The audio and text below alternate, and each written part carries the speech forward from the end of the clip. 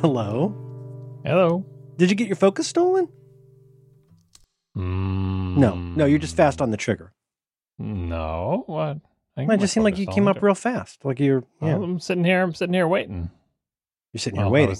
I was editing the show notes, but yeah, no, the thing came up and I clicked on it. That's how it works. Yeah. Okay. All right. Aloha. Speaking of which, I forgot to start my recorder until just now because you cut me off my game here. I did that. Mm-hmm. Okay. Let me know when you're ready. I'll be here waiting. Mm-hmm. Do you know that one? I used to be able to play that on the keyboard. Do you know that? I'm waiting. Right here waiting for you. Classic Richard Marx, I think. Oh, is that Richard Marx? Sure. It was really easy to play on the keyboard. He seems like a good sport. Hard to tell from the music videos, but yeah, no, you could play. It was on the radio a lot. No, I mean, he was on Tim and Eric. He was on the same episode as Peter Cetera. You remember the one with Tiny Dancing Man? The Terry Green Machine? Nope. Oop, sounds like a challenge. Okay. Writing that down. Tim and Eric. Okay. Well, I remember what that means if I write down Tim and Eric. I mean, I really doubt it. Yeah, you're probably right. This night is different from other nights. No, this night is here's the thing. Yeah. We alternate. So like each night is the same as the alternate night, but different from the one before and after it. Whoa. And you never studied any philosophy, is that right? Yeah. Huh. That was speaking of one of our mini topics, that was one of the questions that I didn't get. And it was so easy. I already made an aloha joke, so I beat you to that too. Yeah. 5-letter word, philosophy. I'm like, oh, what is this? I don't know enough about philosophy. Duh. You have to use my my ultimate Jeopardy strategy, which is look at the category, say the first thing that comes into your mind, free associate basically with the category. That's also how you Google. No, it's not quite the same thing. Okay. It's going to be one of those, huh? I've you know what? Doesn't matter. Doesn't matter. Fine. You run the show. You drive. This is hello. This is Reconcilable Differences or whatever we're calling it now. I love how you've like backed yourself into doing like a podcast with a format type of intro. You know, those podcasts is that what you where love? okay. Well, the Flophouse is a good example. Speaking of, they say they have the whole intro spiel they do. They introduce themselves by name. Eventually, they say what they do on the podcast, right? Yeah, they watch a bad movie and they talk about it. Mm-hmm. Yeah. Did I get that right? Well, my fun memory of some early episodes is I think once. I mean, I'm not going to say Dan was drunk, but maybe he had a beverage. Maybe he had before the program. It was cold medicine, or maybe he was just in a chill mood. And what he said was, "I've seen a good butt." Right. It said, this is the podcast where we watch a bad movie and then we chat about it. He said chat. He didn't say talk. He said chat.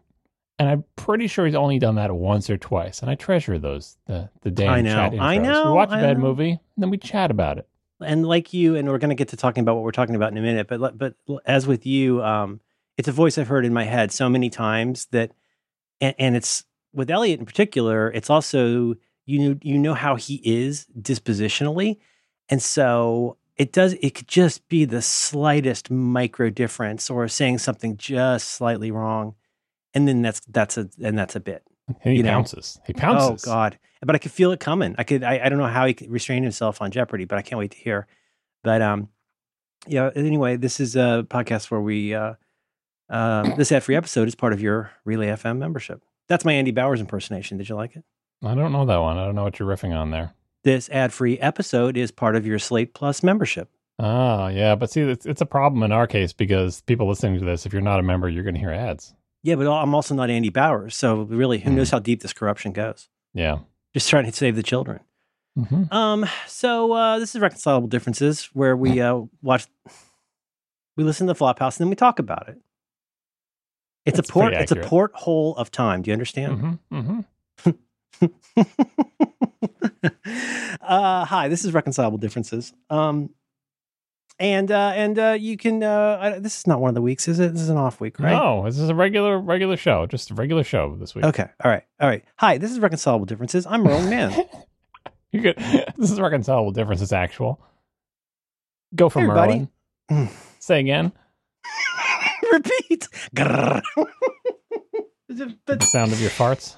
Excuse me? Oh, it repeats on you. Okay, I see what you're saying. Also, you know what? Write this down. I don't want to type. You type. I watched the new Eric, what's his name video with your goat fronting. We got to talk about that. Yep, sure. Yep. God, I love that guy. I just realized we just watched a compilation of Liz Lemon's worst dates on YouTube before I came here.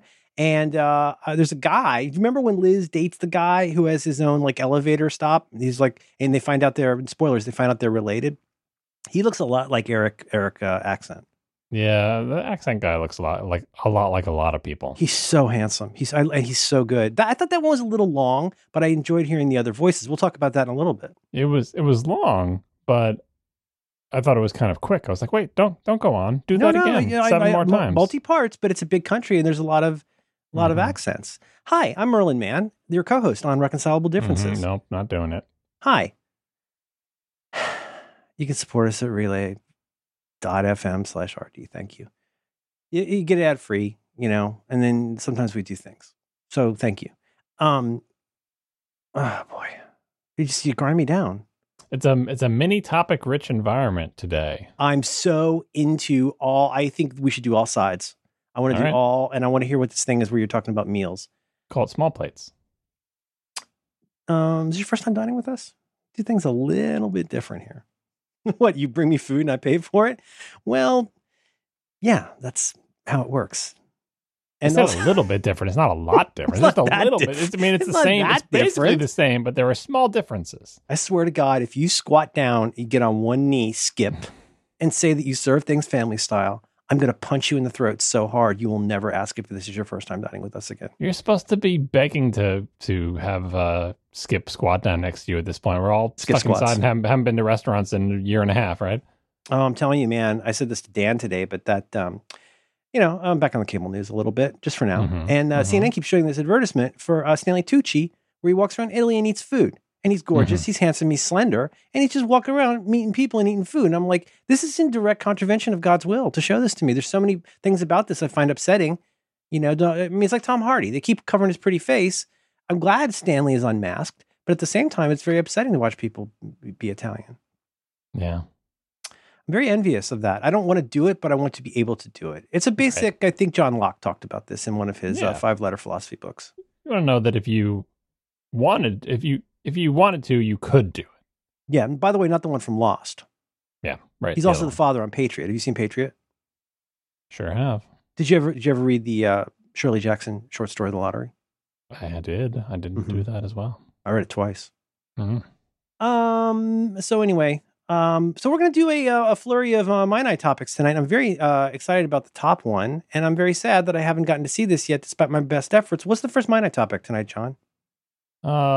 Friend of the show. I can't actually say that. Ellie doesn't know the show exists, but one of we're friends with them though, a little bit, aren't we? Are we kind of friends? We're like internet friends with them. You are. You're friends with everybody. Oh God, you're so broken inside. I met Charlene. I met Charlene. That's right. The Flophouse, which is a podcast where they watch a bad movie and talk about it, and it's been running for over a decade now. Aloha. One of the guests of that show, Elliot Kalin, was on Jeopardy, the television program, just this Monday. Now, do you know Glenn Fleischman? I do. All right, so we know someone who's been on Jeopardy. I think Glenn was a 2-time champion. Glenn's Jeopardy, really smart. Glenn can't be stopped. Yeah. Elliot's the second. Also, you know what? His Mac 911, is that what it's called? His Mac articles, I can't believe how often when I've given up on all the BS on Reddit, I finally land on a Glenn Fleischman article and it fixes my problem immediately. He's a good writer. He's a smart guy. He's a good man and thorough. He also explained Bitcoin to John Gruber one time, and it was the first time it made any sense to me at all. What's the I keep forgetting this. I should write it down. This should be in your quotes to get right file. The funny tweet length description of Bitcoin. Do you know that one? I don't think I do. I believe it is. There's something about like CO2 emissions and burning fossil fuels in the beginning, but pithier. But it's something. You're doing it. Right, and I have to, but I can't remember that part. But I've got the tail end part. I think it's. I think you just type into Google, we'll find it. It's. You generate solved Sudokus that you can trade for heroin. that guy used to live down the street from me. Not Glenn. Oh, by the way, just in passing to complete the cycle here, I do know Glenn Fleischman, and I do have anecdotes about him. I'd be happy to share. You see what I did there? I just met a Glenn. I get it. I know. It's a gerund, Glenning. It's the second level of Glenning. Anyway, the Silk Road guy used to live across the street from my butcher. Don't be creepy.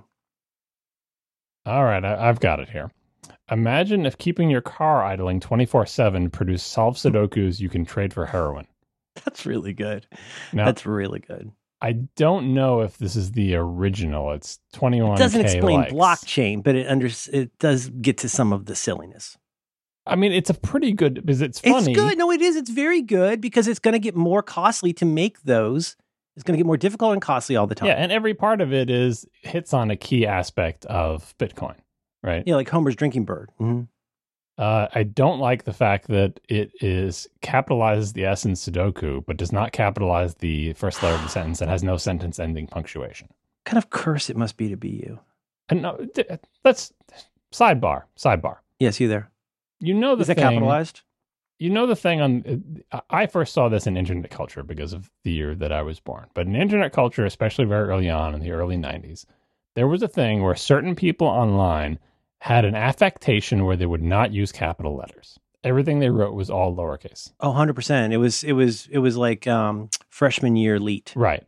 And some people are stuck in that. For example, Eric Holder, who I think is the original author of this tweet. If I look at tweets by Eric Holder, no capital letters at the beginning of sentences. Now, The proper Obama nouns guy? like Google are capitalized. So it's like a sentence with the word Google in the middle of it, capital G. But that sentence isn't capitalized. Then there's a period. And then there's a new sentence that begins with a lowercase letter. The lowercase letter everywhere thing.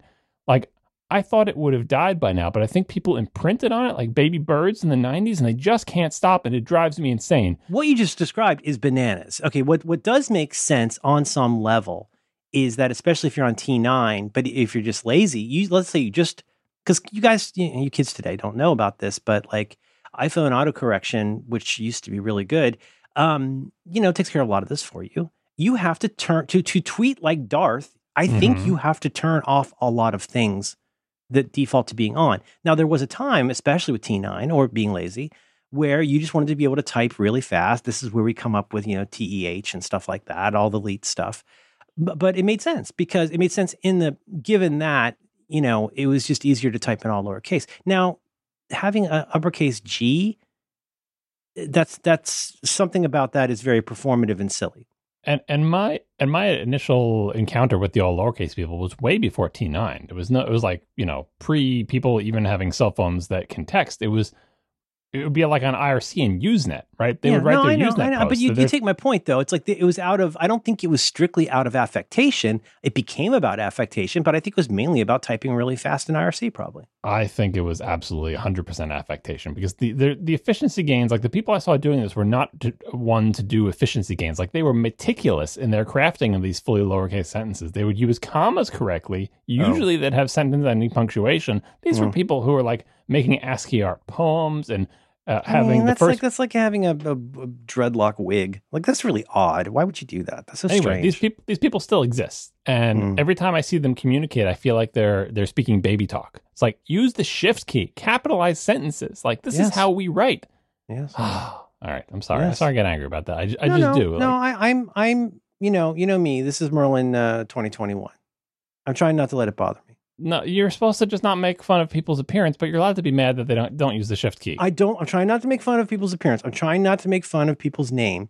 And I'm trying to, even as I want to get better about something, often privately, I'm also trying to be double sure to try and not be bugged by other people who continue doing it. I don't want to become an ex-smoker. You know what I mean? God bless them. Aren't you an ex-smoker? Oh my God. You are literally an ex-smoker. Hi, I'm Merlin. And you meant to say that Elliot is a co-host, not that he's a guest on the Flophouse. But this is the kind of thing I let go unless you're getting up in my grill. And then you're going to get these two. Here's one and one for your narrow Irish ass. You know what I'm saying? Mm-hmm. So circling back, yes, Elliot Callion, one of the hosts in the Flophouse, not part of the original Peaches, but also not Glenn part Fleischman. of the original Peaches. Yes. He wasn't part of the original Peaches. He was part of the original Peaches. The original Peaches were a baseball team. Right, but he wasn't part of the original crew of the Flophouse. He came in very late, like episode 5. It's like me and Matt Brake. Like, not from the beginning, but like close enough. Yeah. Anyway, he was on Jeopardy. Not Jubin. Who was the other guy? I don't know. Okay. And I think it's part of the whole Jeopardy deal. I don't remember from back when Glenn did it, but like that you're like, I didn't know that he was going to be on Jeopardy. I think you're not allowed to say that you're going to be on Jeopardy until... Yeah, my ex was on Jeopardy, and you're not allowed to talk about it. It's like Survivor rules. Until, I mean, there must be some window, like the embargo until window, it airs, I think. You're not allowed to talk No, it was like, because he said on Twitter, hey, I'm going to be on Jeopardy on Monday, and so there was like a 2 or 3 day lead time. That's when he's allowed to say. Oh, I'm wanting to go viral. I get it. Okay. And I didn't even know that he was trying out to go on Jeopardy. Never mentioned it in the Flophouse, or maybe he did because I'm actually pretty far behind on the Flophouse, but I didn't hear it on the Flophouse. And so this was a pleasant surprise. The latest episode is very funny. The latest episode is very funny, the discussion of prequels. I want to get this out of the way real fast. I did not get to watch it, and I'm bummed. I went to all means that are currently at my disposal, including looking at Hulu. Now, it's a CBS or like not Viacom, but like it's a CBS. Is it a CBS show? I do not know. Like what? This is another one of those giant holes. I imagine you got it on your TiVo because you're a good cable boy. But not only did I look all of the places for all the things that I get, but I even went to Darker Corners and I could not find it, and I'm bummed. So I just want to say from the outset, I'm keen to hear your discussion of it, but I'm also bummed because it hasn't turned up anywhere yet. They're 4 seasons behind on Hulu. They're 4 seasons behind on Netflix. And then I'm not going to pay for Paramount All Access Star Trek just to watch that. Over. Elliot, he's I love Elliot. I really love him. I know I'm not friends with him according to you, but I think he's awesome. I mean, I said that you probably are because you're friends with everybody. Jeez, what a curse. Friend to woodland creatures, Merlin Mann. So they live in the woods. Yeah. Back to you.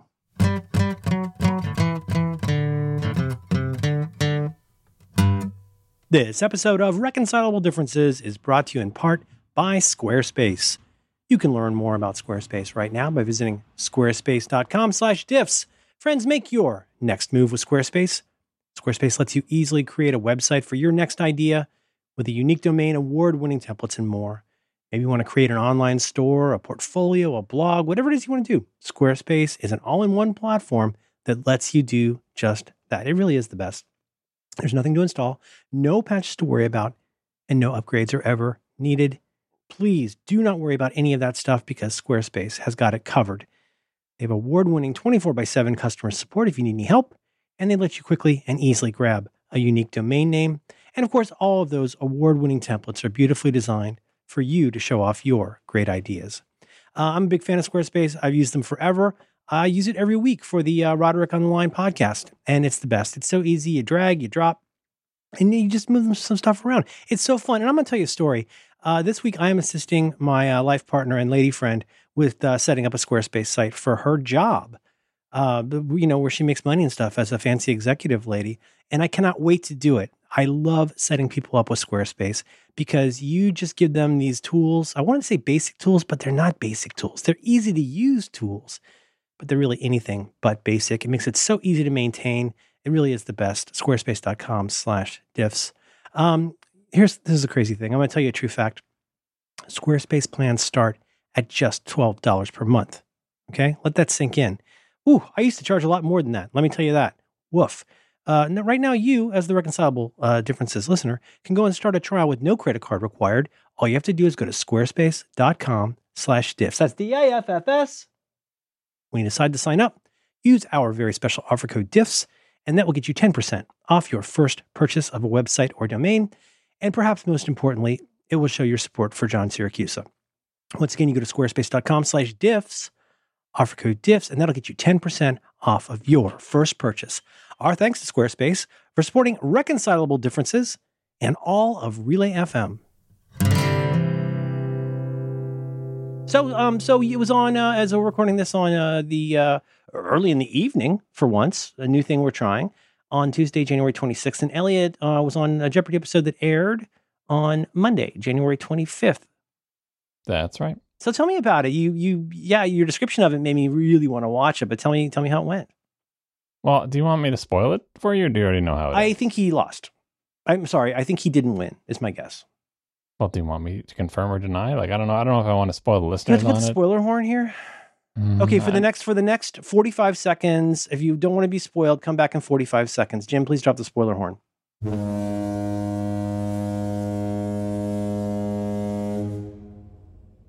Elliot didn't win. Okay, all right. Okay, now we gotta kill. Now we like gotta fill 15 seconds. 48 seconds for The one seconds. about prequels is really funny and very lively. Yeah, Yeah. I'm pretty far behind. That's okay. That's okay. There's nothing to feel bad about. I've been gaining ground lately. Good for you. Anyway, so Elliot was on Jeopardy. I mean, and of all the hosts that you can imagine being on Jeopardy, that fits because he knows a lot of trivia, right? Especially, absolutely. He's consumed by it. Yeah. I mean, he's got a lot of book learning, like not just trivia about things that he talks about on the show. Like obviously he knows a lot about movies and comic books or whatever. If it was movies from the 30s, forget about it. Yeah. Right. But then he's like into the Abraham Lincoln stuff and history. Yeah, absolutely. Right. And he did the I Claudius thing. It was a podcast about I Claudius. And great show. Right. I mean, I haven't listened to the podcast, but I love the TV show. Yeah. So he seems well suited, but and also this was the first episode of Jeopardy I had watched since the passing of Alex Trebek, which was sad, which I hadn't really thought about until it started, and I realized, Alex Trebek is not going to be hosting this, is he? Yeah, talk about a missing tooth. My goodness, like his presence on that show, his slight snarkiness. Oh my God, he was at it since like '85, right? And then it occurred to me like, well, wait a second, if he's not going to be doing it, who is going to be doing it? And lo and behold, it's Ken Jennings. Yep, the Hojillion time champion, who is now. They announced him as guest host, so yeah. they're not really ready to commit to anything. Oh, do you think he's in consideration for a permanent spot? I don't know, but I'm saying he was announced as guest host, and I'm surprised. I wouldn't imagine him liking that for a full-time gig. He's got a lot of other interesting like book writing and stuff like that. But in any case, yeah, Ken Jennings, who I'm also not friends with. Go ahead. Yeah, and I thought Ken Jennings did a good job, but was also. I'm not going to say he's doing an Alex Trebek impression, but his treatment of hosting duties was clearly influenced by Alex Trebek. Yeah. Right, which is fine because it's hard to do what he does, and Ken did a good job of doing. Like he had a couple of quips, like that's Alex would have exactly said that. Like that's quick-witted and clever, and not breaking the rhythm of the show, but getting in your little thing. Like I thought he did a good job, but it was very in the Alex Trebek style, which. Is fine because I think that's what people are used to. He is impaired by the fact that he doesn't have the sonorous voice of game show host Alex Trebek. But this is not his career. His career was not to be a game show host. He was merely, an amazing contestant, and now he's got hosting duties. Yeah. Anyway, Elliot was on the show, and a couple things about watching him do it. So, speaking of Ken Jennings, I think Ken Jennings. Sort of ushered in the current era of Jeopardy in which, partly thanks to Ken winning so many times and partly thanks to Ken writing a book about winning so many times, the scholarship about what Jeopardy is really like and what it takes to win has penetrated farther into the general public. I didn't know anything about what it might be like to try to get on Jeopardy, what it might be like to play Jeopardy, and how to win Jeopardy until Ken Jennings. Right, so maybe if you were super into game shows, you knew all this decades ago, but it penetrated to the general public. Did you ever read or hear summarized Ken Jennings' book or possibly books on Jeopardy? No, I only know what I've heard from people. I just typed this into notes to add as a link later, but there's a really good podcast episode. I want to say Planet Money, but maybe something else.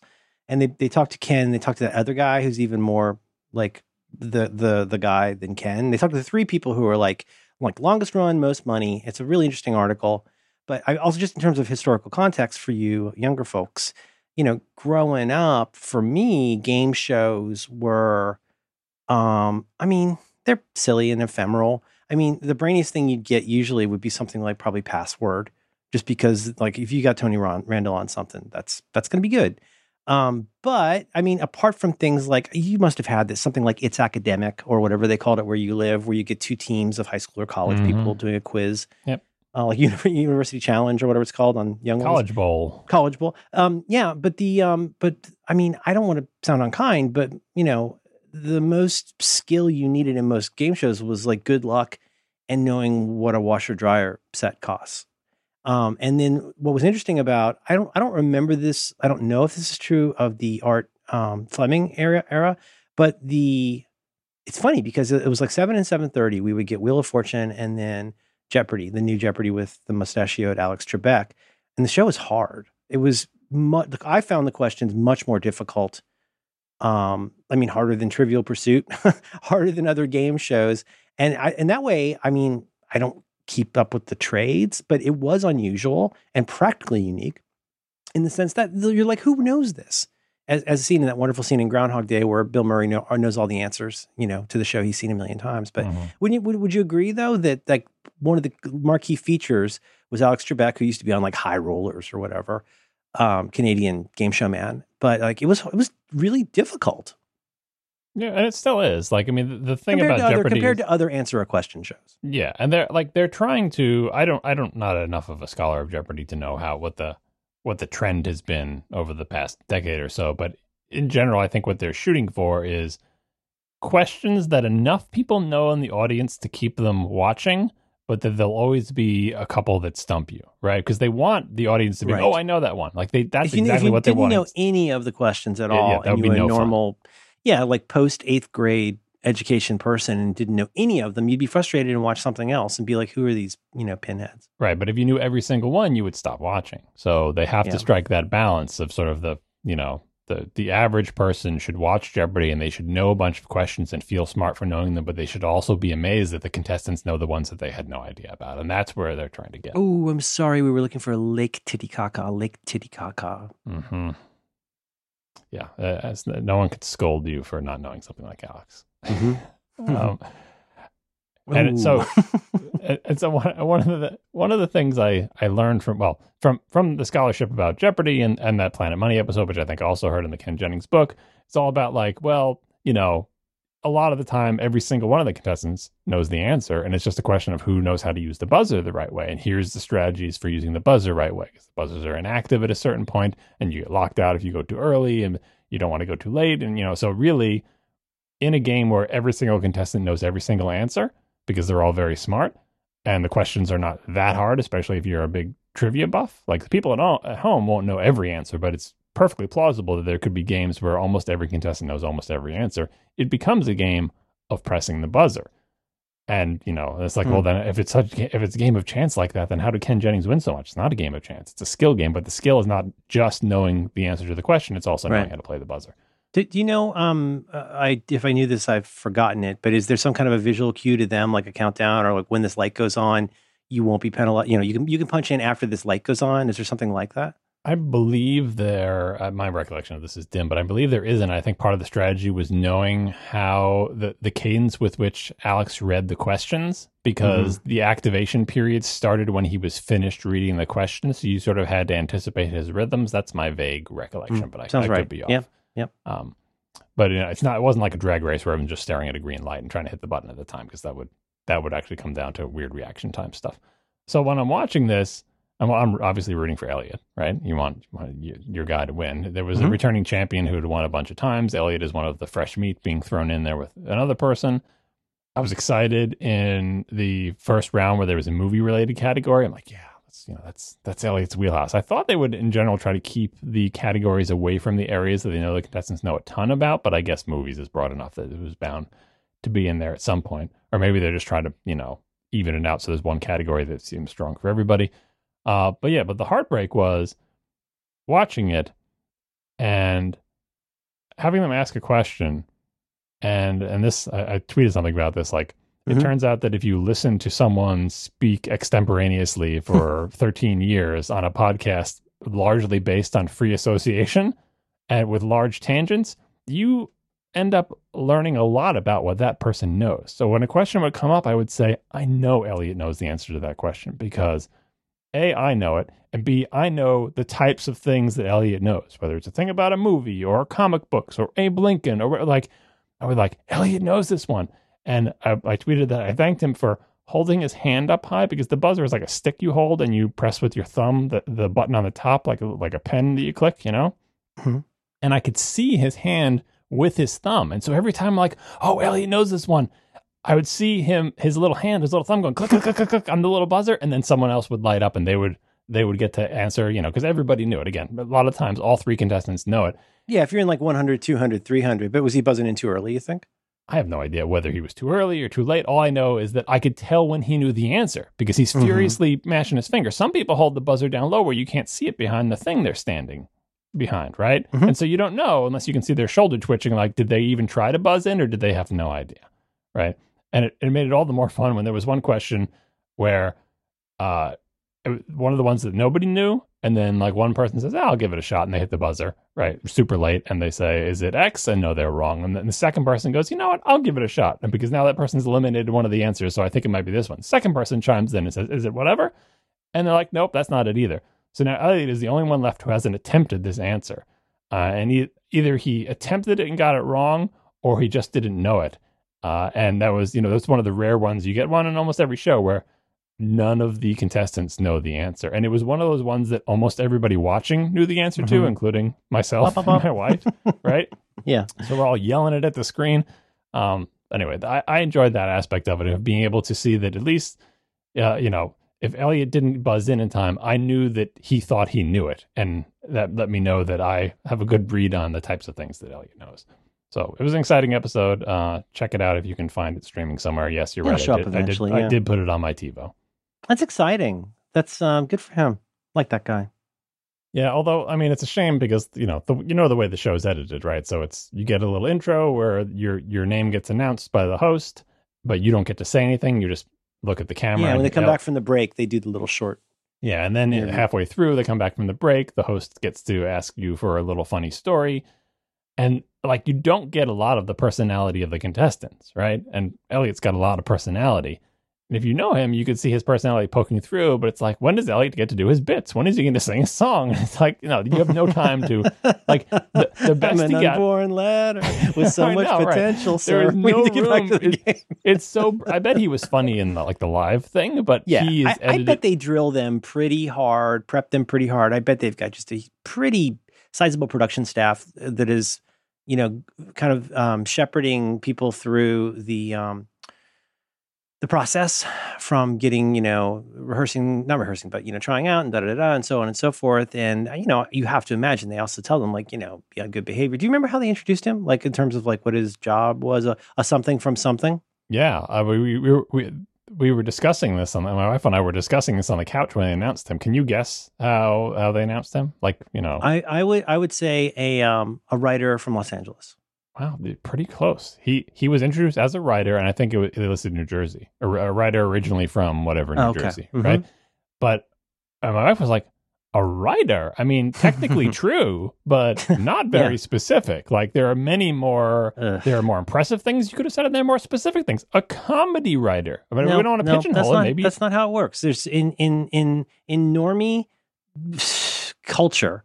I know whereof I speak, John. Mm-hmm. There's a food chain. You remember the hierarchy of geeks or whatever on Brunching Shuttlecock? Mm-hmm. Similar thing here, where it's there's authors and everybody else. And if you're not an author, you might be a writer, but even in the style book, for some places, they will not use the word writer. You have to be a something writer. And certainly they're never going to call you a blogger, because what the hell is that? But I think there is there might be a house style for that in some places. And I don't know. I guess anybody can call themselves whatever. You could say you're a circus clown, and it would be hard to disprove it, I suppose. But yeah, it's just weird. Comedy writer, but then, that's probably TMI.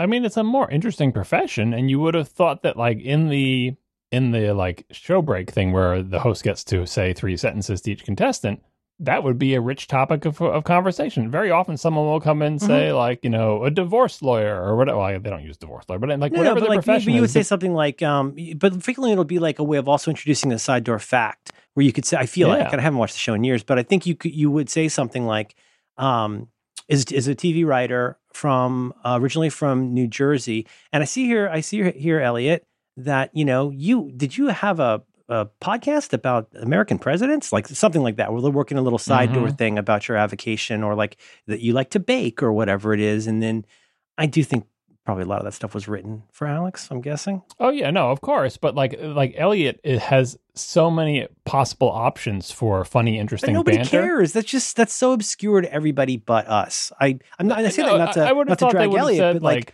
yeah. You worked with Jon Stewart you were the head writer on the Daily Show. What was it like working with Jon Stewart? I'm not saying they have to go into his CV, but if someone said a dolphin trainer, the mid-show break would be, what's it like working with dolphins? Because dolphin trainer is a cool profession and people want to hear about it. And they'd say they're super horny. Mm-hmm. Yeah. Anyway, I think Elliot might have had some influence in picking his mid-show banter, because what he picked has more personal significance maybe than, I work in TV. Yeah, and over time, if you end up staying there for more than a few shows, I do feel like, Ken's obviously an extreme example, but that even if you've been there for, I mean, what's the somewhat unofficial bar for success is you've been there for like 5 recordings, right? That's like if you like what we would think of as the equivalent of a week of shows. Like, yeah, I don't know how Ken has recalibrated that now, because it used to be like, oh, you're a 3-time champion, isn't that amazing? And now it's like 3-time.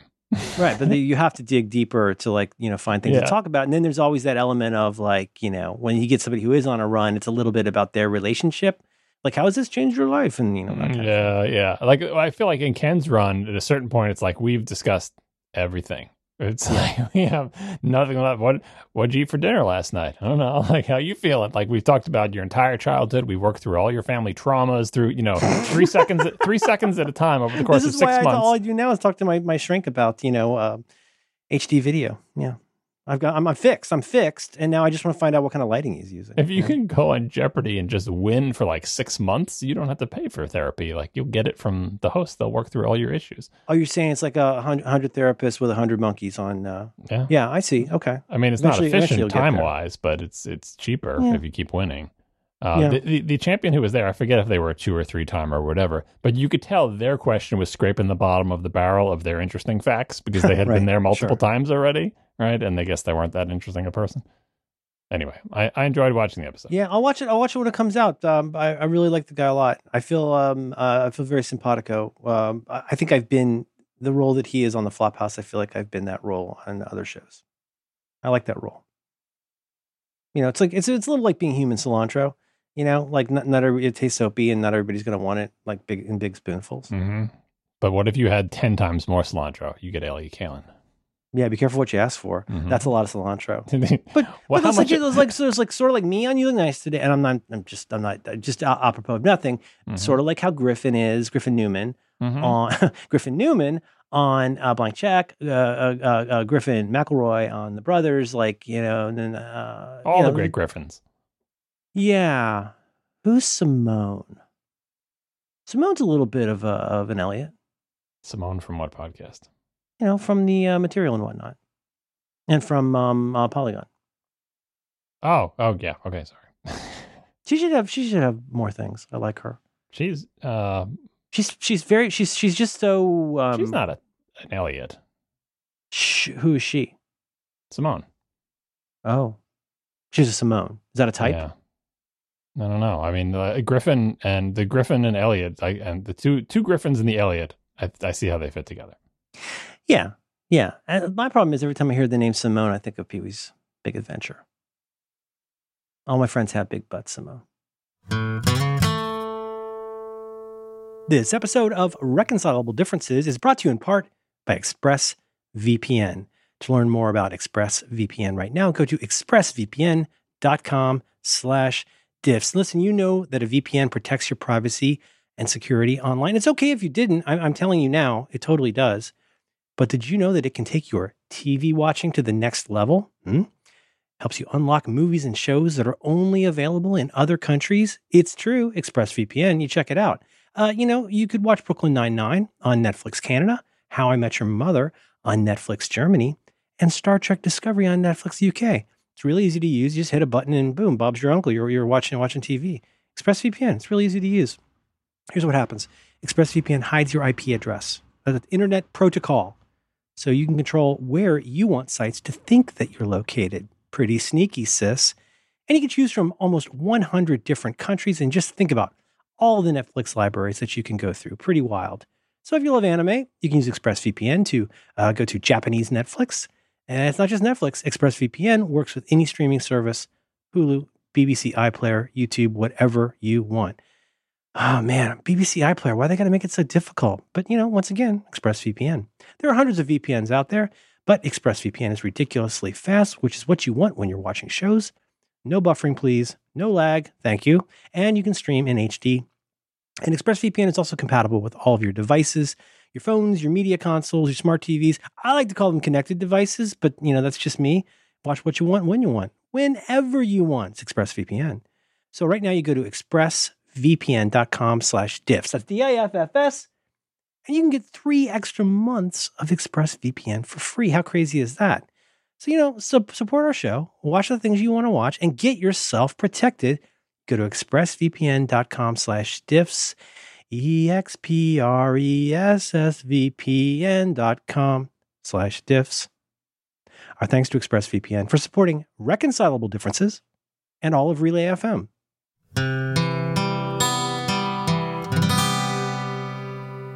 And we're back. What is your meal plan?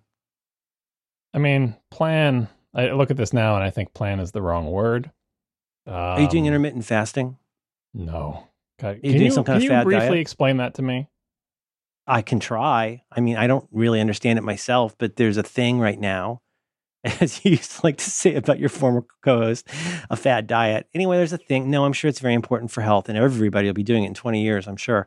But there's a thing called intermittent fasting where you do and don't eat at certain times. And I get that I see on cable news, there's an app you can get that will help you intermittent fast. I don't understand it. It feels... I mean, Can you be more specific? Like because I can't. All I know is that like you're not supposed to eat sometimes, and that's a thing now. But like and everybody, you get like a beep, you get a push notification that says, "Okay, now you can eat. You go eat your deviled eggs in the car." Is it more or less frequent eating than 3 meals a day? I would be making it up. But if you're interviewing me, I will say it's going to be more frequent small meals because everybody knows that's healthy. All right. I don't know. Okay, fine. Hang on. I don't. You don't have to look it up if you. I'm gonna because now and then people are gonna email us or whatever if they can find our email, and they're gonna be like, well, actually, there's an the ancient Romans learned that you could live to the age of 40 if you do intermittent fasting. Intermittent fasting, also known as call the cops.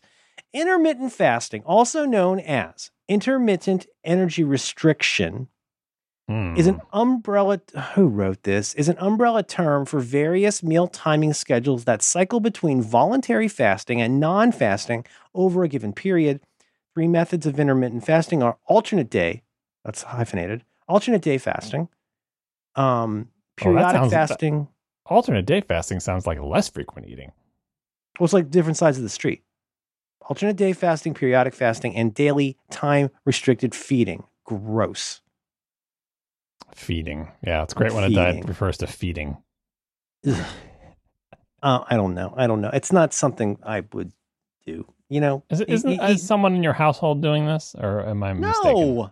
No. Eat less, exercise more. There's your diet. All right. Give me a grant. Like, move more. Like, go listen to Dolly Parton and take a walk. That's what Apple lets you do now. You listen to Dolly Parton and take a walk. Yeah. So anyway, my meal... the emergent property of my eating. Wasn't a plan. It was not a plan. It wasn't man. It wasn't a plan. It wasn't canal. It was not Panama. But what has happened, over the last, I don't know, 5 months of quarantine? I mean, I've been doing this for a long time, and it only occurred to me to think about it because, quarantine is quarantine, and what happens in quarantine stays in quarantine. But I'm in my house all day, kids are here with me, and doing things, whatever. And I realized for many months, I've been having 2 meals a day, and I didn't plan to do it. I'm generally a 1 meal person. You're a 1 meal person? I mean, you like a breakfast. You're a breakfast boy. I mean, I was. So I imagine one of your meals is breakfast, and the other one is a healthy dinner. I mean, I was a breakfast person. I very often, when I used to go to work in an office, I would always have breakfast before going to work.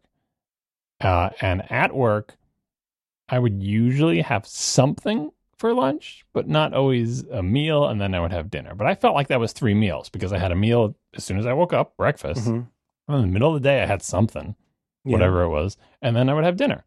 But in quarantine, I have found myself on 2 meals a day, and I'm not sure how I feel about it. And one of them is not breakfast, by the way. Because my weird, messed up schedule is the first time I eat each day is at 11:45. Okay. Oh, yeah. That's really interesting. And forgive me. Did you say your kids or one of your kids is back in school or something? They're both going in 2 days a week on this. Oh, great. That sounds really effective. Ill-advised school thing. Yeah, I only do needle drugs sometimes because I want to be safe. Right, exactly. Okay, fine, whatever. That is interesting to me, and that is an interesting time to eat. Here's the thing: is I need a mom, or I need a nanny, or I need something. As I said before, if somebody cuts up fruit or cuts up vegetables, I'll eat it. And by somebody, I mean usually my wife. It's not like my kids making me crudité very often. But if somebody cuts up a bunch of fruit, I'll eat it, man. I'll eat the crap out of that, or whatever. There's just my day goes by. This started in the I think mostly started or really took hold in my early ADD medicine years, where I didn't need to eat. Right. And who needs food? Well, I mean, it's not that I was repulsed by food, but like, here's another thing that's really weird. A weird thing about me is that when I travel, especially if I'm working in some form or fashion, if I'm working somewhere that involves travel, I end up eating a lot more and a lot more often. And I end up doing stuff I don't normally do. Like I always crave a Snickers bar in a hotel room, and I don't know why. I thought it was a Kit Kat. I like a Kit Kat too. I like them both. You can save a lot of money bringing your own. But I guess what I'm saying is that I don't know precisely why that would be, but I have to be honest with you. One reason I'm a little goofy is I have had a dumb day of like schedule disruption, and I have not eaten since last night, which is not healthy, not wholesome. And I'm not saying that for clapping. It's not good. It's just that my time got all botched up. I didn't manage my time well. I knew that we were recording earlier, but the point being, like, I can totally go 20 hours without eating. And then what's weird on top of that is I'm pretty much off coffee almost completely. I drink a lot of iced tea now. Not a lot of iced tea, but like, the same way that like my lady will go ham on some coffee. Like she makes it real strong and drinks a lot of it, which is how I used to be. Anyway, it's just in the service of saying, like, I don't have a normal explanation for this, but I do know that today I totally should have eaten by 5:42 p.m. Pacific time. And how did you back into this new schedule? Just general corn issues? I mean, I feel like I have the same tendency as you in that I will forget to eat if I'm otherwise occupied. But usually in my adult life, I've been able to say, there's something in my mind, like an alarm that goes off and it says to me, look, I know you feel like you don't have to eat, and I know you don't feel like you're hungry right now, but trust me, if you wait 26 hours to eat, you're going to be sad. So yeah, you get weird. Yeah. So stop and eat something now. And so I'm pretty good about doing that. And that's kind of what's been happening. That's kind of what shifted me, because my work has been starting early in the morning, not just for Quorn, but because everything shifted with working with people in different geographies on the other side of the globe. Oh, right. You have folks in West Asia that you're dealing with early in the morning, right? Right. And so it's late for them, it's early for us, and that's when we have our Lady Hawk times together. And so that means and because I love sleep, I basically roll out of bed and land in the first meeting, right? Because I don't want to you should wake be up like Michael Scott. You should get a George Foreman grill by your bed. Yeah, I mean, I don't want to wake up like an hour and a half early so I have time for a good breakfast, because then I'll be waking at like 4 a.m. and I can't handle it. Right? It's bad enough as it is. Yeah. So I roll out of bed, and then once you remember what this is like, once the meetings start, once that ball gets rolling, like, I mean, sometimes it just doesn't stop, and I have meetings straight through a block of meetings from 6:30 a.m. to 12, right? So what the hell are you going to do? You don't have time or attention to be hungry, really, unless somebody like brings you something in like bagels or something. And if you've got 15, 20, even half an hour breaks between meetings, you're going to run during that break and try to cram in a meal. And never mind that your meeting probably had fallout stuff that you have to work on before the next thing goes. And it's just, there's no time to eat in the morning unless I want to sacrifice sleep, or not sacrifice sleep, unless I want to shift my sleep schedule, which on podcast night I can't really do. But well, I mean, the another way to handle this, at least from my POV, so like alongside this is quick, but alongside the ADHD drugs, is the fact that like I'm still very loosely affiliated with habits that I learned when I was on the Atkins diet, where I lost 35 pounds and kept it off mostly. But it was, so when I did that, the chronic health condition from which I suffer really went away when I stopped eating a whole bunch of foods coincidentally because of Atkins. I'm not recommending Atkins, but what I am saying is I did lose weight. I did feel better. And my poor gut finally like healed for the first time in years. And so I know I've got danger foods. Like if I go and eat a pizza with lots of onions and drink all the beer, like it's going to be a big day of reading, or maybe even a big evening of reading. It's going to be some serious Call Me Ishmael time. And so I mean, I have it kind of, my pathways have sort of been recarved to where like I mean, like my family goes down and gets a like a morning bagel like most days to like be able to leave the house, do something before school. And they brought me back a really nice salmon bagel the other day, and she's like, "Oh, was it not good?" And you only ate like a third of it. And I was like, I I could eat all of that bread, but I don't want to eat all that bread. Thank you for getting that for me, but like I just can't eat a lot of convenience foods. I can eat a lot of convenience foods, but I've learned my lesson. I learned that makes me fat and poopy, and I don't want it. Like, and so my problem again, alongside the ADHD thing, is like I'm sure you've had that feeling of like, ugh, I still got stuff to do. I got to do the thing. And like, what can I eat? And in my neighborhood, there is a lot of food and there's a lot of easy takeout. There's delivery, there's all this stuff, but it's a lot of really junky, starchy, sugary food. And so what do? I stall because I'm like, "Meh, I don't really feel like, I mean, I don't feel like going to the effort of getting something that's not gross and makes me feel bad." And that's all of the resistance that it takes for me to then put it off to where I do get weird. And I'm already weird in the afternoons because my energy is flagging. My ADD is like pulsing visibly. And I get a little bit impatient. I get a little bit weird. All I'm saying here with you is like, if you had some infrastructure and a plan in place, that would help. But you would have to really want to plan ahead and do it. Like to have something, I'm not saying bacon on a George Foreman grill, but something similar where when you get up, you could at least have like a variety pack of, Frosted Flakes ready or something. Have you tried that? Have you tried having something that's just like a grab and go, eat gorp or something like that? Yeah, I mean, like that is your explanation of like, well, you've got a lot of convenience food around, but it's not really good. That also applies to things that are readily at hand to snack on, right? They tend not to be the greatest foods. So yeah, there are lots of things I can grab. Unless you've taken the time to cut up celery or whatever. Yeah. Yeah, I mean, and like, I don't know much about where you live, but boy, I sure have been a lot of places. I was saying to somebody just the other day that at the .com job, if we were in crunch mode, like our boss would get us all sandwiches, sometimes 7, 8, 9, but sometimes 10. And it was basically a sumo diet. Like just eating a hoagie at 10 o'clock is not a good thing to do on a regular basis. Yeah. It's okay, eat, have something. But like you should not be jamming that much bread and like cured meats into your face at 10 every night. It's just not wholesome. Yeah, I remember work food back from when I was younger and could eat work food and back well, it when makes people the companies happy. I mean, still, yeah, exactly. They're not going to bring you like, baba ganoush and, oat milk. Like it's these big, strong cold fusion developers need to have them some hoagies. Yeah. And also like, I feel like I'm trying to get a little bit better at this, but I fell into the work pathology of not only rolling out of bed and going to the meeting and then just having a solid block of meetings from, morning until noon, but like, or noonish, but like my mode was like, get up, okay, work. Work is, occupying every thought, every moment, constant communication. People are pinging me on messages and there's emails coming in and there's meetings and there's other work doing on the side and writing thing over there. And then when it started to roll around to lunchish time, I would bring my laptop to the table, set it down next to me, and have a quote unquote working lunch. Because if I'm away from the laptop, people will say, "Well, where's John? It's 11:30. He should be here when he's urgently needed for a thing." So there I am, eating my that's bad culture. That is really bad. I know. I recognize it, and it's something that I never did. I'm not blaming you, but I'm just saying like that expectation of like, wonder where John is. It's like, John's like trying to maintain his sanity by not being around you jerks for 45 minutes. Trying to have the first meal of the day at 11:45 is what I'm trying to do.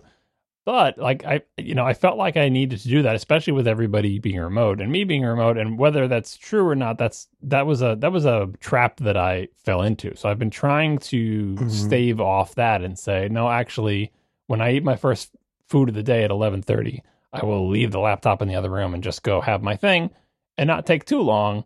Of course, the corn version of that snowballs, because then I look at what a disaster the kitchen has become somehow miraculously. It's always my daughter.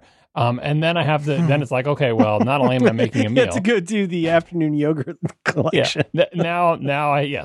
I'm, and the kitchen is destroyed because she's made a gourmet breakfast consisting of 7 courses and a tasting menu. Right. My daughter made pasta this afternoon and it's like a bomb went off. It's like every pot you own has been somehow dirty. Every utensil is jammed into the garbage disposal. We'll have fun fishing those out. Can we just reuse a glass, you guys? Can we just reuse a glass? Do we have to? We have to etch people's initials onto a glass. There should not be this. There's 3 people and 2 animals in this house. There should not be this many dirty glasses in one day. What are you people doing? Right, like we go through all our glasses every single day because every time I get a glass for myself and put it on my pint glass family, and I had to buy another 4. Yeah, I did. Because that was my Christmas present a couple of years ago. I asked for more of the glasses that we have because we need more of them. And now the thing is, I get a glass for myself, and I would use the glass literally all week. I would have it at my place at the table, and I would use that glass all week long. But now, both of my children have learned if you need a glass, just go to Dad's place on the table and take his glass. And so that's no good. I take a glass and I fill it with something and I drink it during a meal, and I'll never see that glass again because the kids will take it and move it to their place on the table. And I can tell they've taken ownership of it because, especially in my daughter's case, the glass, which is clear glass, is covered with I don't know. Yogurt fingers? Yes, essentially just covered in first of all, she's a backwasher, so there's backwash all inside it. But then it's just covered with gross. covered with just yogurt fingers and smudges. She's a backwasher. The things you say, John. I know it is what it is. She's better at it now. But still, her hands are always covered with food. And so the glass, once I see the glass that used to be a clear glass that I can see through is now cloudy, I know that one of my children has taken that glass, and now I have to take another one. Sometimes John likes to play the violin while he solves these mysteries. There's plenty of fingerprints. Boy, if you want to practice dusting for fingerprints, I've got the house for you. We've got fingerprints in all types. So anyway, that was bad. And so then I would do that, and the thing is, the afternoons would probably usually slack off by the afternoons. Boy, I remember, speaking of younger version of John, less than a year ago, I thought, or a little bit more than a year ago, I thought, hey, if I'm starting my day at 6:30 or 7, that means I get to stop at 3. Would it work so simple? No, I mean, it made sense to me at the time. No, John, it's 100% rational, except for the kind of bogus work culture where we just keep performing work until everybody else has stopped performing work. Yeah, and in general, I tend to not fall into that trap, and most of my jobs haven't been like that. But I bet you're very good at your job, and I bet you're very efficient at doing the things that you need to do. You seem to me like somebody who would not put up with people or oneself being a sloppy sluggard. With the quarantine and with everybody being remote, I felt more of a need to here's the thing, if I get everything that I need to get done early in the day, then I feel great. But the thing is, meetings continue, and if someone schedules a meeting at 4, you can't say, "Oh, well, sorry, my day ended at 3." That's just not. My wife goes through that all the time. She's probably not quite as much of a big shot as you, but a lot of her day is dealing with meetings all the time. And then you just get the thing, and of course, because it's Microsoft, whatever, it's added to your calendar. Oh, hey, look, we are having our goodbye party for Jeannie at 4, and you're like, "Ooh, could you have told me that earlier? Because I'm doing a thing." Maybe we're all just getting a little bit uppity about the expectation that we should have more control over our time and how we do the work that we do for now. But I think what a menacing thing to do. What a weirdly almost aggressive, but at least passive aggressive way to end up controlling people from a distance. It's so odd. And the thing is, especially in my job, it's mostly on me. I don't think the culture really is like this, but practically speaking, what actually happened is, hey, guess what? Now you work from 7 to 5. Right. And so now I look back on a year of working remote. I'm like, why am I working 5 days a week from 7 to 5? And it's well, you did that yourself mostly. I could be more firm and reject meetings after a certain hour, but it's just also, there's so many dirty little secrets that come out during quarantine. I mean, God bless all you management types, including you and my wife, but there's so much less need for hands-on management in the way we used to do it. How about a kind of management we could really use? In the same way that we're finally learning that maybe the cops aren't the best suited to dealing with somebody with mental health and experiencing homelessness. Maybe there should be a group that takes care of that that's not a cop, where they do have more than a hammer to fix more than a nail, right? There there's that kind of thing, but there's also the kind of thing of like, hey, is anybody else noticing that like if I work really hard for 3 hours or whatever, I can do as much as I used to do dicking around for 9? And let me put it where I want. There's always all this happy talk about like flex time and all these different things. And I know some places that works. You know what I'm going to say? It's going to be only as good as the team and the leaders of that team and what they tolerate and what they reward. But like, I think all of the lumpiness of our humanity coming out of this is going to be wild. We're going to be like, no, I'm not going to do that. What are you talking about? No, I'm that's insane. That's not my job. And it's definitely not my job right now. I mean, don't give me the beeper and tell me to be on call. I'm not a surgeon. Yeah, that happens. That part of the technology where being on call and everything happens. I've lived through that, and I'm trying to avoid that. But now I get the other side of it, which is what you just talked about, probably with your wife deals with as well. When you are responsible for more than just yourself in any way, mm-hmm. It's a thing that you do to yourself, and that like I feel the need to be available, and even if I've got everything done that I wanted to do for that day, I feel the need to be available for other people because other people need me throughout the day. Sure. Do, like that's part of my job, and I can't dictate when they're going to need me. I can put boundaries on it and say, look, if you need me after 5, I'm not going to be there, right? But I feel like I can't say, look, if you need me after 3, I'm not going to be there. Even though I might have gotten everything done I needed to get done that day by 3. No, you're right. That you make a good point, but here's another one I'm just going to toss out. Is that I just feel like I haven't been in the racket of like having a real job in quite a while. I haven't had, if you look at the pie graph of my life, most of that life, I didn't actually have like a real job. But with that said, I've been adjacent to that and I've worked for clients and I've been a fly on the wall of a lot of really dark, hypocritical, ugly stuff inside of teams that I'm apparently the only one who notices. Maybe because I'm weird and I'm a real free spirit with an authority problem. Like, fair enough, guilty as charged. But like perhaps another consequence of this is alongside the like, yeah, I want to take lunch when I take lunch. I want to do my workout when I do my workout. Like, let me manage my job. I am a knowledge worker. I do the thing, but I also figure out what the thing is and when it needs to be done.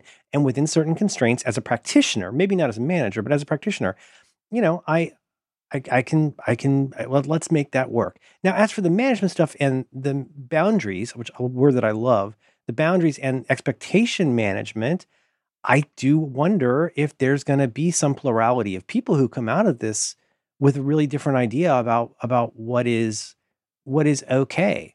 Like for the longest time, we tend to think of having a career, a job that's part of a career. I mean, what proportion of that, especially early in your career, comes down to what time your ass is in the seat and what time your ass is allowed to leave the seat and for how long? I would argue that even at fairly middle level jobs and middle level careers, that's arguably step 0. There's no job without you being in your chair by this time, for reasons, right? And maybe one of those reasons is John needs to be available at 3:15 p.m. But I feel like there are ways, if we're being honest with amongst ourselves on the team, there's ways to say like, look, if it's this kind of thing, geez, I hope you'll call me in the middle of the night if that happens, right? And maybe at the far other end of the spectrum is like, if no matter how big this is, like don't text me when I'm going to be on a plane going to vacation or whatever. I don't, it differs for everybody. And I think that's the problem. That's the pity, is that we will tend to recalibrate our expectations to the most broken people on the team and then act like that's normal and we're bad because we expect to have some quality of life alongside doing good work. And I really earnestly hope that there will be a time on the other side of this, if we ever have another side, where you get to say like, hey, look, I don't smoke and I don't eat much, but I'm going to leave the office. I'm just going to bounce for 45. Like, don't call me unless it's a big deal. Like if you knew I wasn't taking a dump, you wouldn't come in and bang on the door unless it was really important. I hope. Act like I'm taking a dump. Is that how much plainer could I make this? Let's respect each other to be able to make decisions and create boundaries, but then also to be communicative enough to say, hey, if it's this kind of big deal, you should always contact me immediately, regardless of the time. Do you know what I mean? Like, I don't think people want to have those conversations. I think they want the busted ass mores of a team run by broken people, where then you get to gloat or just be sad. And then, like, is it okay if I leave? My kid's having their graduation day. It's like, ooh, it's really not a good time. It's like, well, I've been working real hard and stuff, and I'm really willing to sacrifice my basic humanity to make you think that I care about this job more than I do, please. Yeah. Sorry, I'm carrying on, but that stuff makes me so angry. I hate to see people treated worse than feed animals by people who then get to like try to like manipulate them emotionally about like what they owe them. And I just feel like that's so widespread. And it's so gross. I've been lucky enough, being a fancy computer programmer for my whole career, to mostly not ever be in a workplace that was like that. And I like to think that if I've ever found myself in that situation, I would bail really quickly. But in general, fancy computer programmers who were born when I was born are treated gently and allowed most of the flexibility you described. There's two insidious countervailing factors. One of them I just talked about, which is like, yeah, but what if you're doing it to yourself? What if no one is actually making you stay, but you feel like you should and you want to work hard and whatever? Doing it to yourself, like, that's not the organization. Especially if it's your own thing or your side hustle. But here's like, if you're getting ready to chide me about this, beloved listener, I do love you so much. You check yourself before you wreck yourself, because a lot of times, and I'm going to do that, your destiny buddy, I'm going to do that kind of annoying phrasing that your destiny buddy does sometimes.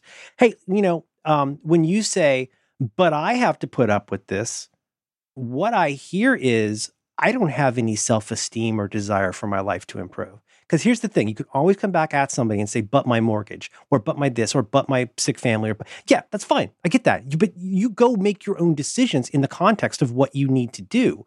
What is not a fair bar for people you nominally like, respect, or even, God forbid, love, is to say you always have to be as sad and hopeless as I am, because I have my reasons and now you need to have your reasons.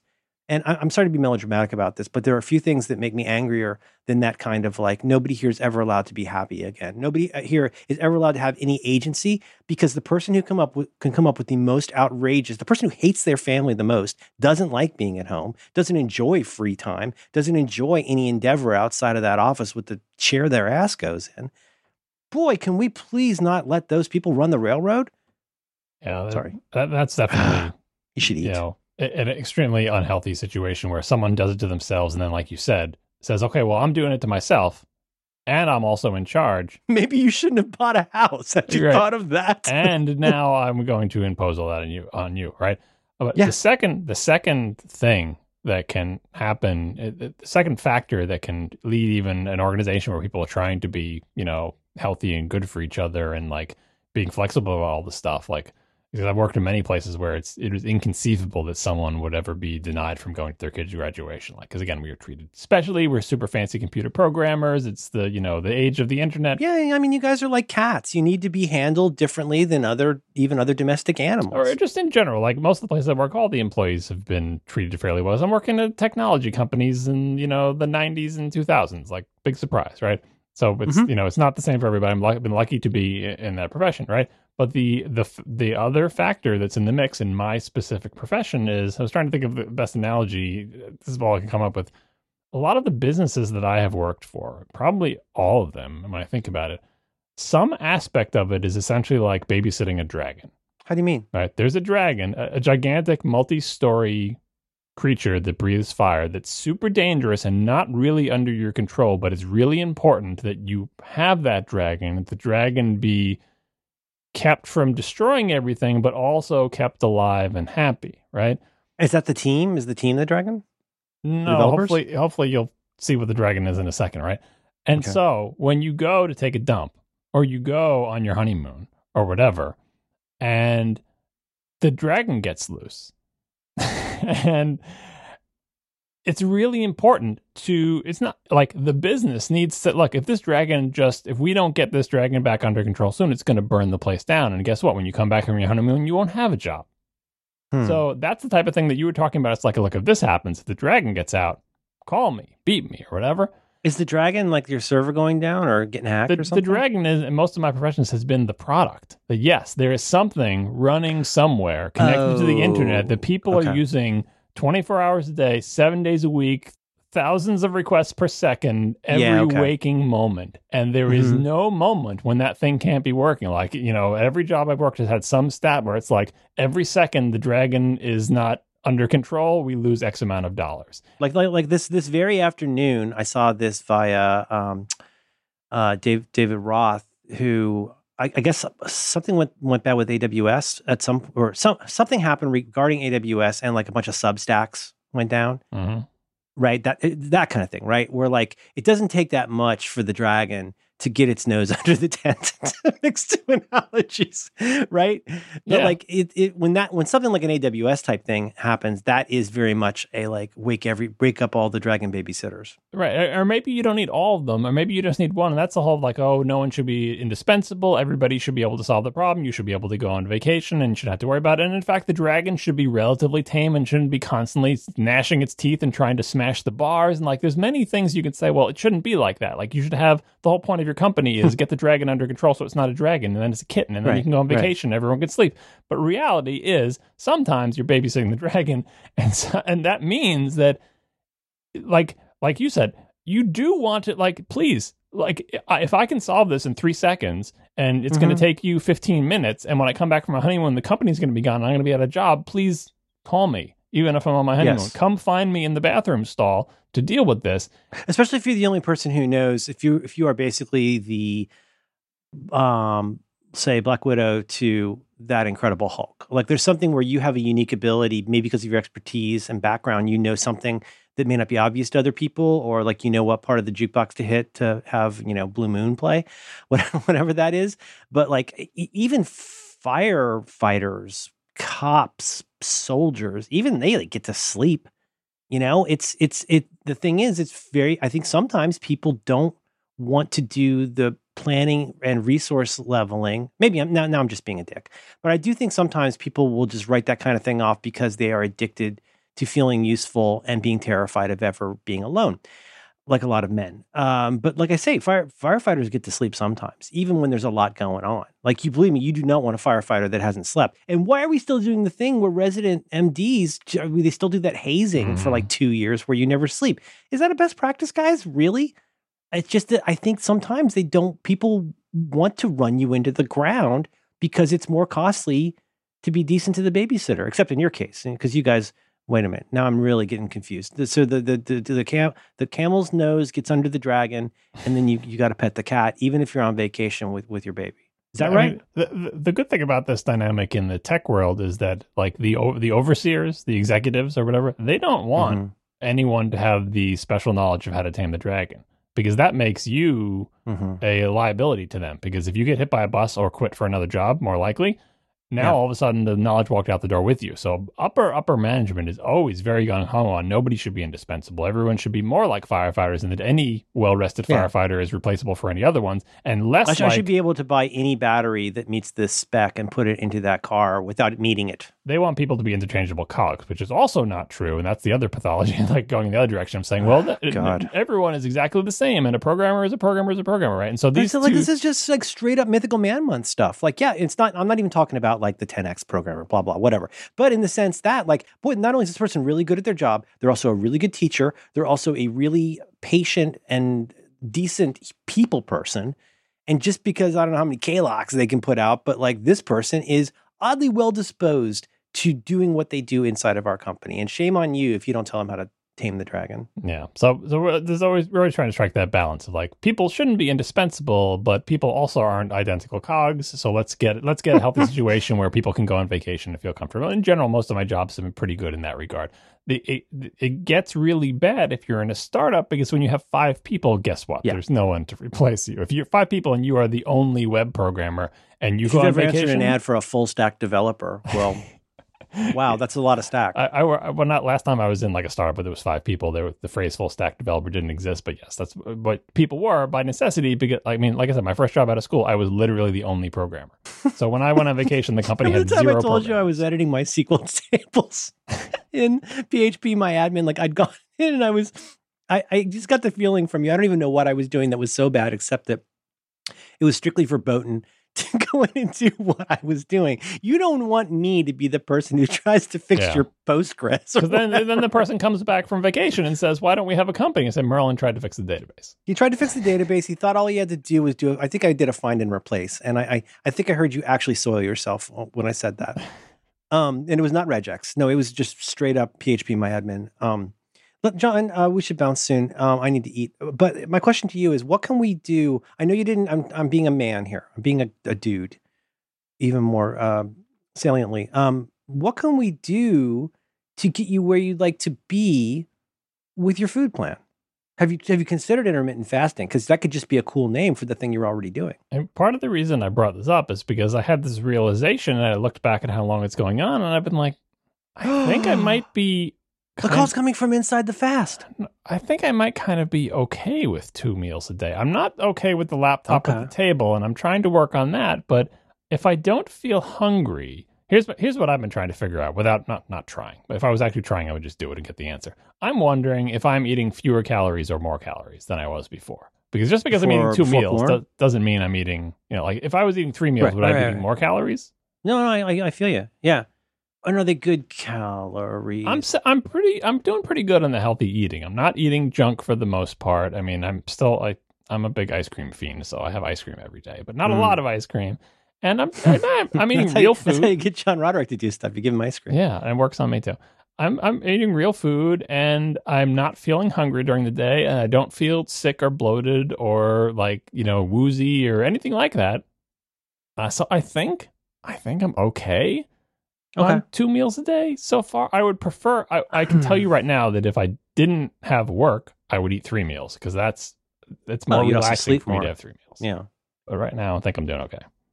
This is a classic example of the sort of advice that I consider or talk about because it's advice that I need. But my problem is that I forget that as much as I do enjoy eating, some foods more than others, certain times more than others, certain groups more than others.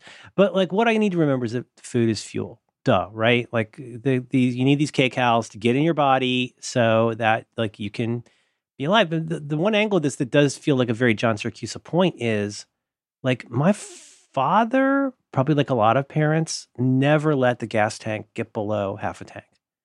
I think I know why. I don't know to a certainty why, but I think it's a very parenty dad thing of well, what if we have to go somewhere? It's not a contest to see how close we can get to empty. Don't do that because, the gas is going to cost the same mostly. I mean, allowing for vacations and stuff. But you know what I mean? This is a resource that we're always going to need in the car. There's never a day. There's nothing I can think of as a non-engineering person. There's nothing I can think of where you benefit a lot from keeping your gas tank almost empty. And I feel like that's, if we abstract that just a little bit, boy, we have a lot of shared DNA with that in our obsessions about how things run, especially at home, right? It's don't wait until you're on your last roll of toilet paper. If it's something important, 3 is 2, 2 is 1, 1 is none. And don't try to win the contest of how close I can get to an empty tank. You're not Kramer. You need to keep gas in the tank. And if I can force myself or encourage myself to remember that food is fuel, then guess what? It doesn't matter if I'm hungry or not. It doesn't matter if I'm have an almost empty tank. If I accept, and at least intellectually, that food is fuel, I need to just put some food fuel in the tank. And ideally, it would be I'm going to abandon the analogy at this point. Ideally, it would be good food that won't harm me, that won't make me logy, that won't make me sad, won't make me cranky, and I won't be eating my feelings or eating my frustration or eating my hungriness. If you have little bits of food, I eventually learned, I hate to say this, John, because I did once have a long-term relationship with somebody who was late for everything. I eventually learned that I should eat before I eat. This is on my page of wisdom that I will share with our listeners. But if you're somebody who when you get to the party and then you find out, oh no, it's going to be like the dinner party episode of The Office. We don't know when the Saltimbocca is going to be done because we haven't started it yet. You're kidding me. I'm starving.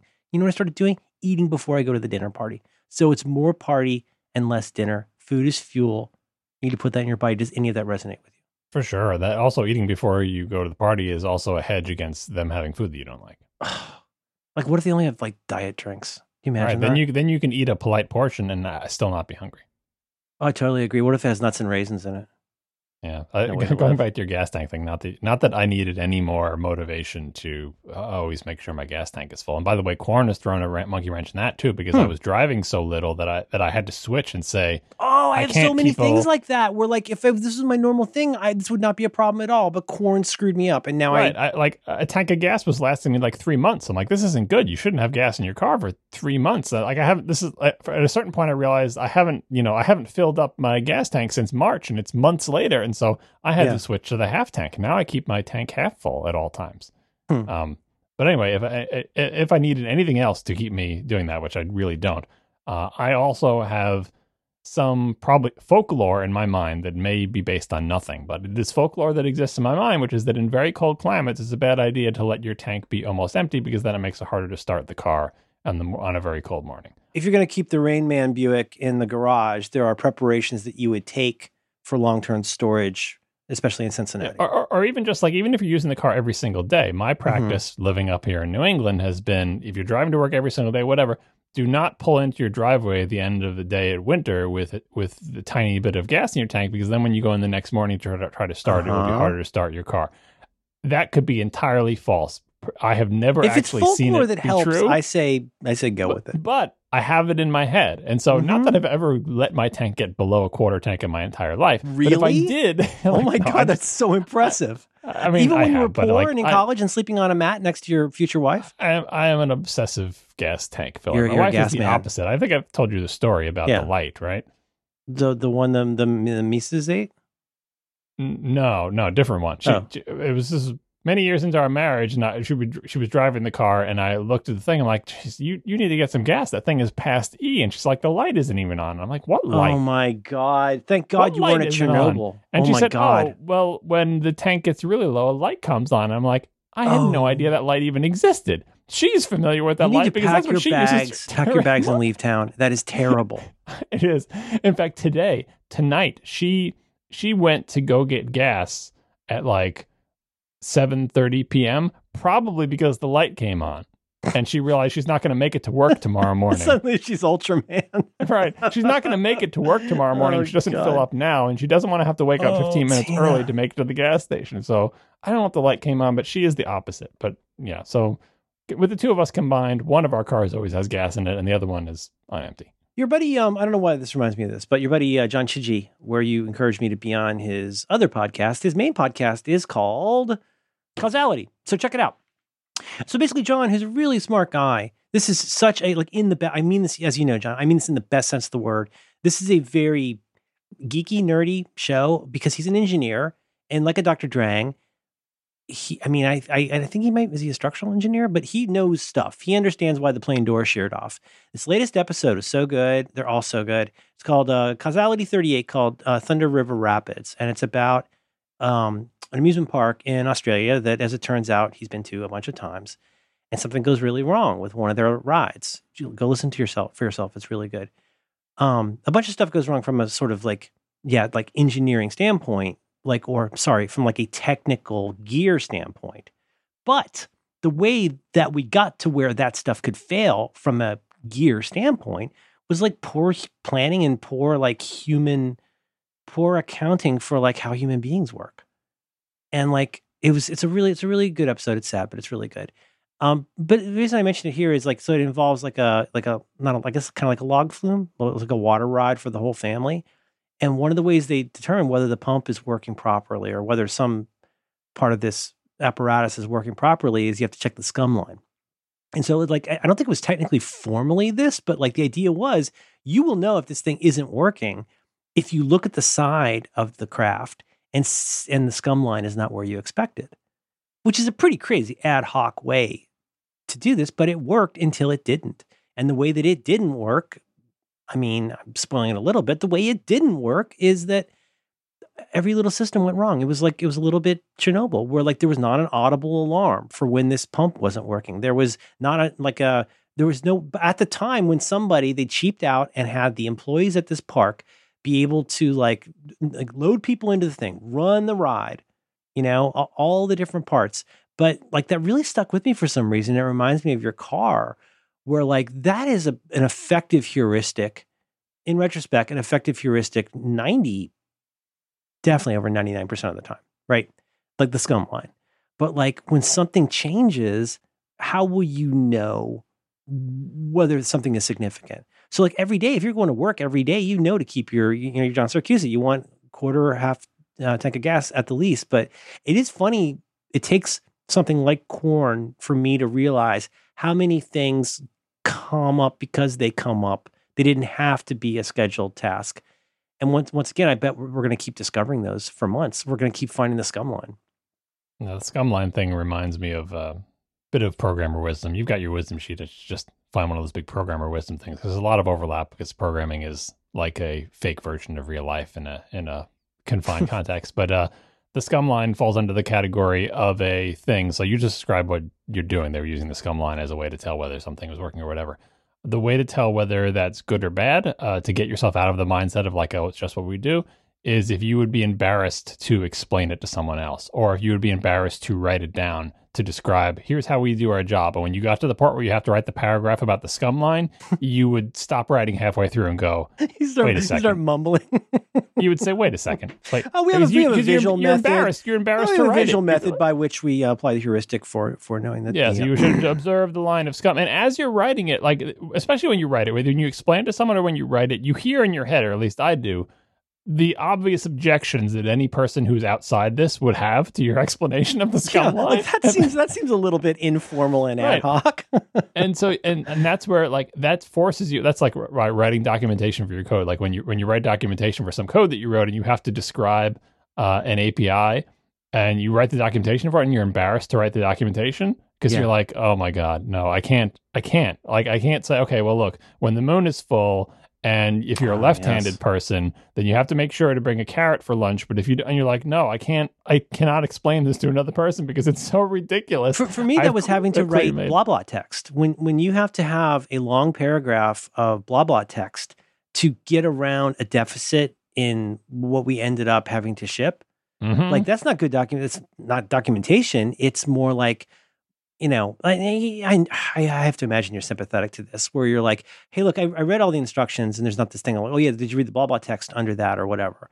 And I'm not saying I'm great about that, but I do know that if this does not work in a conventional way, this was a much more radical idea 20 years ago before UX became a thing.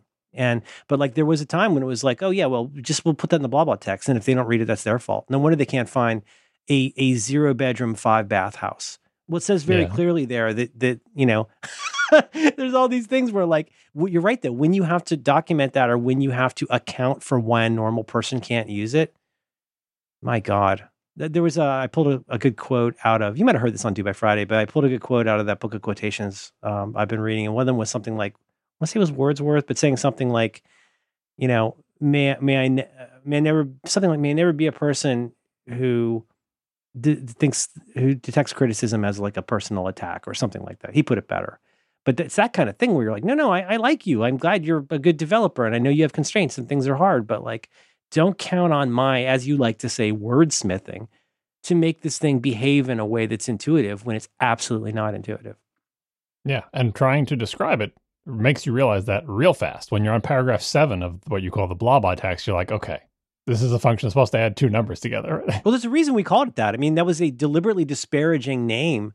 It's one thing to say, like, enter the number of bedrooms and baths you want and hit enter. Like, that's a kind of, like you'd see in gray text underneath a box on iOS. This is more like, whoa, what is that wall of text? I mean, what surprising result would happen if I don't read and obey this? That's not a good experience. So you think you got the right calories. That's good. You could photograph. You know what you could do, John? You could draw your food. Yeah, no, I could know who really cares. This is also part of my corn has been to not pay too much attention, not stand on the scale. Let's say. Oh, dude. I mean, I got so tired of the stand warnings and the things I brought upon myself over a year ago of like, yeah, I want to get this many steps. I want to do this. I want to do that. And like, every time I get like another report that I like, scream a well-known obscenity at my watch every time it tries to make my life healthier. I'm like, really? Are you read the room watch? Yeah, exactly. Because like during the quarantine stuff, I'm like, look, some stuff has got to go overboard. I'm willing to resume that when I have the bandwidth for that, and that went overboard. And I think I've been doing okay. Like I said, I don't think I'm, I bet you are. I bet you're doing fine. Putting on 50 pounds or anything like that. But I've also decided that I'm not going to obsess about that part of my life right now. Exactly. To paraphrase Robert Duvall, in Apocalypse Now, this coin's not going to last forever, John. Like if you want to slip in some improvements, you need to get going now. Yeah. Is there gas in the car? Yes, there's gas in the car. Mm-hmm. Mm-hmm. We'll all have vaccines by the end of summer, and everything will be fine. Sure. Right? Yeah. Love the smell of Regex in the morning.